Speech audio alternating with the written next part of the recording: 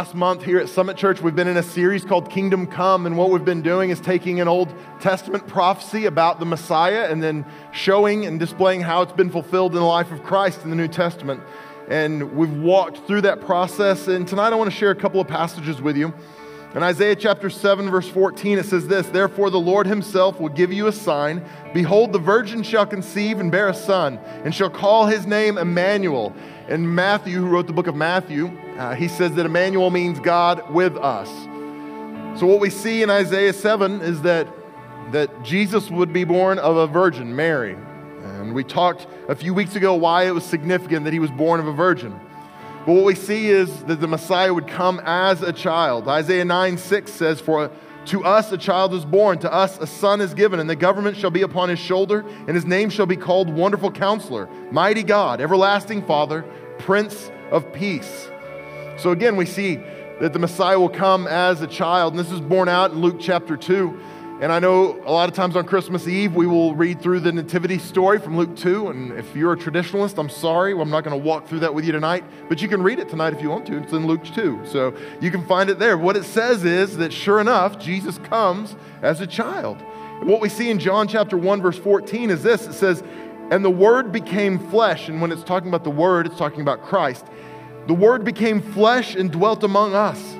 And we have seen his glory. Glory is of the only Son from the Father, full of grace and truth."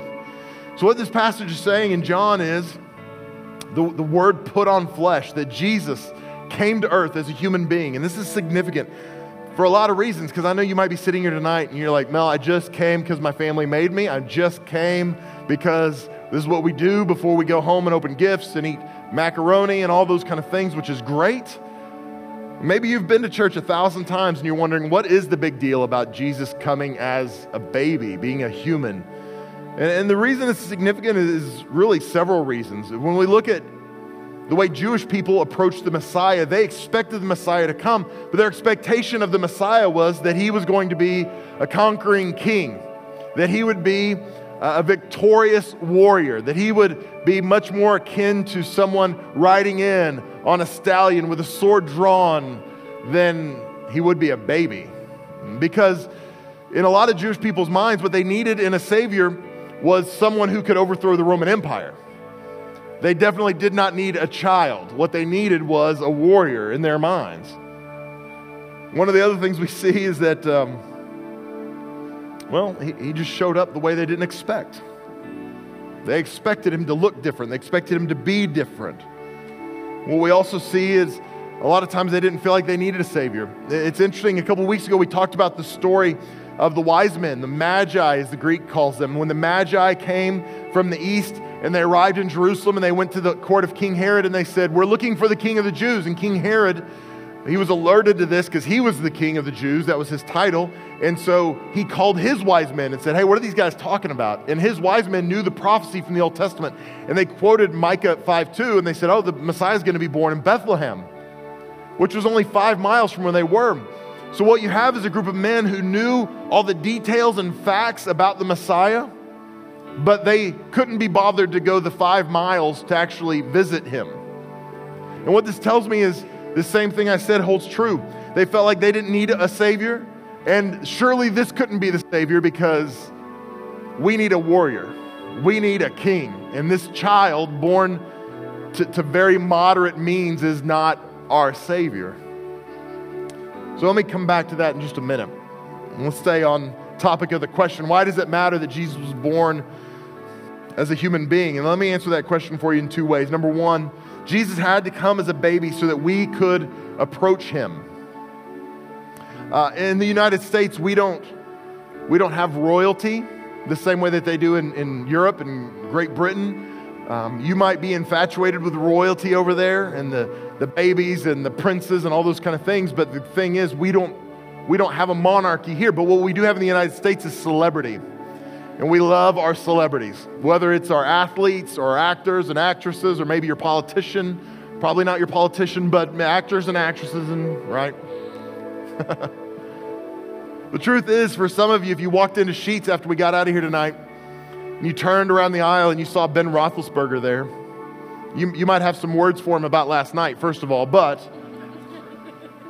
You might not even be able to speak to him because you might be intimidated by him. Because when we look at our heroes, our celebrities, sometimes we imagine them in different stratosphere. They're rich, they're powerful, they live a different life than we do. Their problems are different than our problems. We live paycheck to paycheck. We got student loans, we got a mortgage, and their life is perfect. They're on TV, they got money, they've got all the problems solved. We just can't relate to them. And Jesus knew if I come as a king, they're never going to be able to relate to me.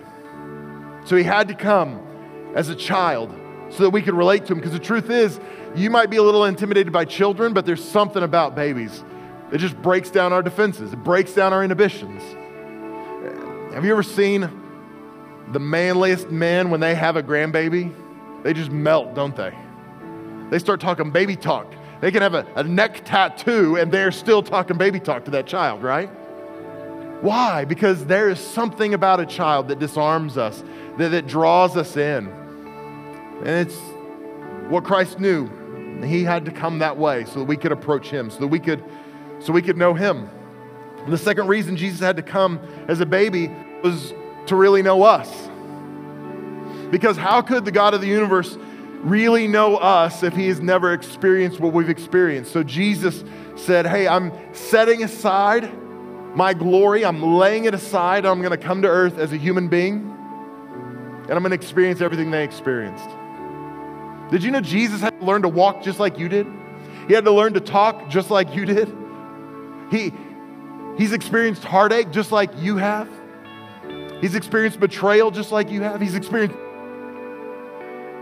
all these things have happened in his life, and he's experienced it. But the difference is he chose to experience it because he knew in order to know you and to love you the way he wanted to, he had to experience those things. He chose it because he wanted to know you that much.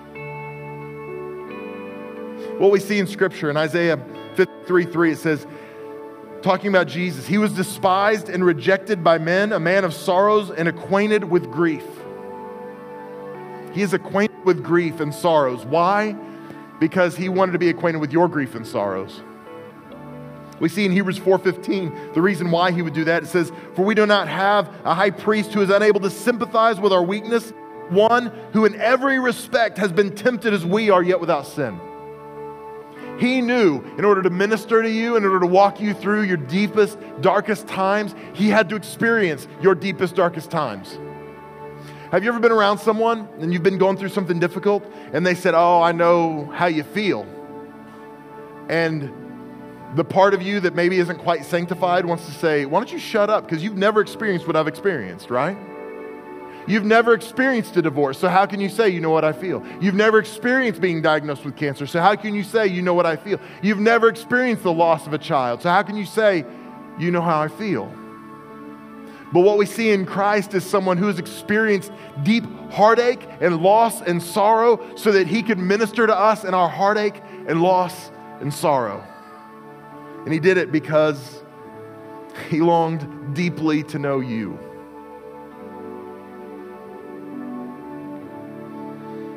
You know, earlier I talked about the wise men and how they thought they had all the answers. They knew what the Savior should look like. And maybe you're here, you're like that a little bit. I understand that. This is what I want you to understand, though. The night Jesus was born, Mary and Joseph, just like every parent who's ever had a child, they had this moment after he was delivered. He was wrapped in swaddling clothes, and I can imagine them looking into his eyes, gazing into his face, and wondering, what will become of this child? I know the promise that you've given us, God. I know what you said he's going to be, but what are the possibilities for this child? What is the potential for this child? What could be? And I think every parent in this room has probably had that moment with your child. You've gazed into their eyes, you've looked into their face and wondered, what could they become? And I'm telling you, tonight, the God of the universe is gazing into the face of his children, and he knows exactly what you could be because he's dreamed about it already. He knows your potential. He knows what could be, and he's longing for it to come to pass. The difference is maybe you're like that wise man. You've got all the answers. You know all the facts about Christ. You know all the details. You know what he's supposed to look like. Because maybe your Savior is your job. Maybe your Savior is your spouse or your relationship. Maybe your Savior is your finances, your retirement, whatever it might be. But tonight, I'm telling you, He has arrived in flesh as a baby because He wants you to know Him and He wants to know you. And that's what I'm going to invite you to tonight. I'm not going to embarrass you or bring you forward, but we couldn't have a night like this and just go through the religious ceremony and go through the candlelighting and go about our business without giving you an opportunity to know the person and the reason why we're here, and it's Jesus Christ. So if you would, bow your head and close your eyes all over this room. If you're here tonight and you say to me, Mel, you know what you described, that's me. I feel like I'm religious, I've got all the answers, I know, but the truth is I recognize tonight I need a Savior. I recognize tonight maybe He doesn't look the way I thought He would look, but I want to surrender my life to Him. I'm not going to embarrass you. I'm not going to make you come forward. I want to pray with you right where you're at in your seat. So if you would be bold enough to say, Mel, that's me, would you pray for me? Would you be bold enough to slip your hand up real high where I can see it? You can put your hand right back down. Thank you. Yeah, thank you. 4, 5, 6 hands, center section. Who else would say that's me? Over here on my right. Thank you, ma'am. Praise the Lord. Yeah, up in the balcony, a couple hands. Down on my right, a couple hands. Praise God. Yeah, on my left, I see you. Thank you. Who else? Just a few more seconds. You want to say, that's me, pray for me. Tonight's my night. Yeah, thank you. I see you in the center section. Praise God. Praise God. I want every person in this place, whether you raised your hand or not, to pray this simple prayer with me. Repeat this with me out loud. Say, Dear Jesus, thank you for coming to planet Earth and living a perfect life and giving your life to pay the price for my sins on the cross. From this day forward, I turn away from my old life, and I'm asking you to give me true life in you. Help me reflect your glory to this world, and help me be a light in dark places. Thank you for loving me, and thank you for giving everything for me. In Jesus' name, amen. Come on, can we give God a round of applause tonight?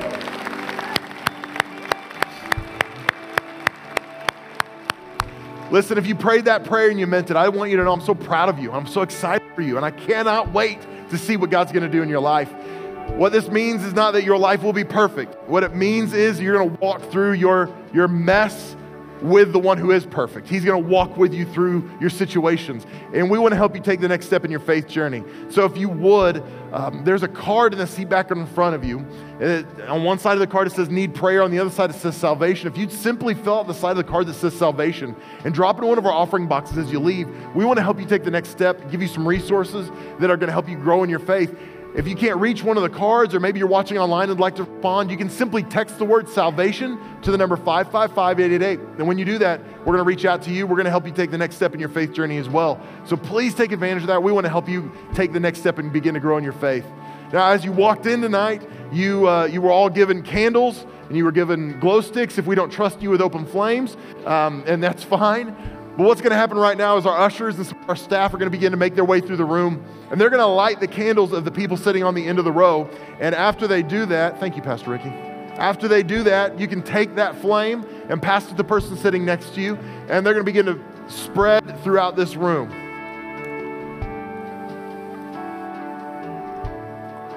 Can we multitask? While you're having your candles lit, can I read you a passage of scripture? It doesn't matter what you want. I've got the mic, so I'm going to do it anyway. So here we go. This is from John chapter 1. And it's interesting because Matthew and Luke both tell the nativity story to some degree. Mark doesn't tell anything about Jesus' childhood. He jumps right into Jesus' ministry. But John starts all the way back at the beginning of time telling Jesus' story. So this is what he says in John chapter 1, verse 1. It says, "In the beginning was the Word, and the Word was with God, and the Word was God. He was in the beginning with God. All things were made through him, and without him was not anything made that was made. In him was life, and the life was the light of men. The light shines in the darkness, and the darkness has not overcome it." So what we see in this passage of scripture is Jesus is described as the light and the life. If you've ever been stuck in a dark place, you know how important light is, don't you? You know how it illuminates, how it helps you see, how it can bring warmth, how it can bring life. And Jesus came to planet Earth so that he could bring both light and life to people who desperately need it. Now, as you came in, you got those candles, and we lit the candles, and you're going, yeah, that's great, Mel. We're going to get out of here in a few minutes. We will. But let me tell you something about this candle. Did you know the only reason it burns is because it's being consumed? If it's not being consumed, it's not giving light. It's not giving heat. It's not producing anything.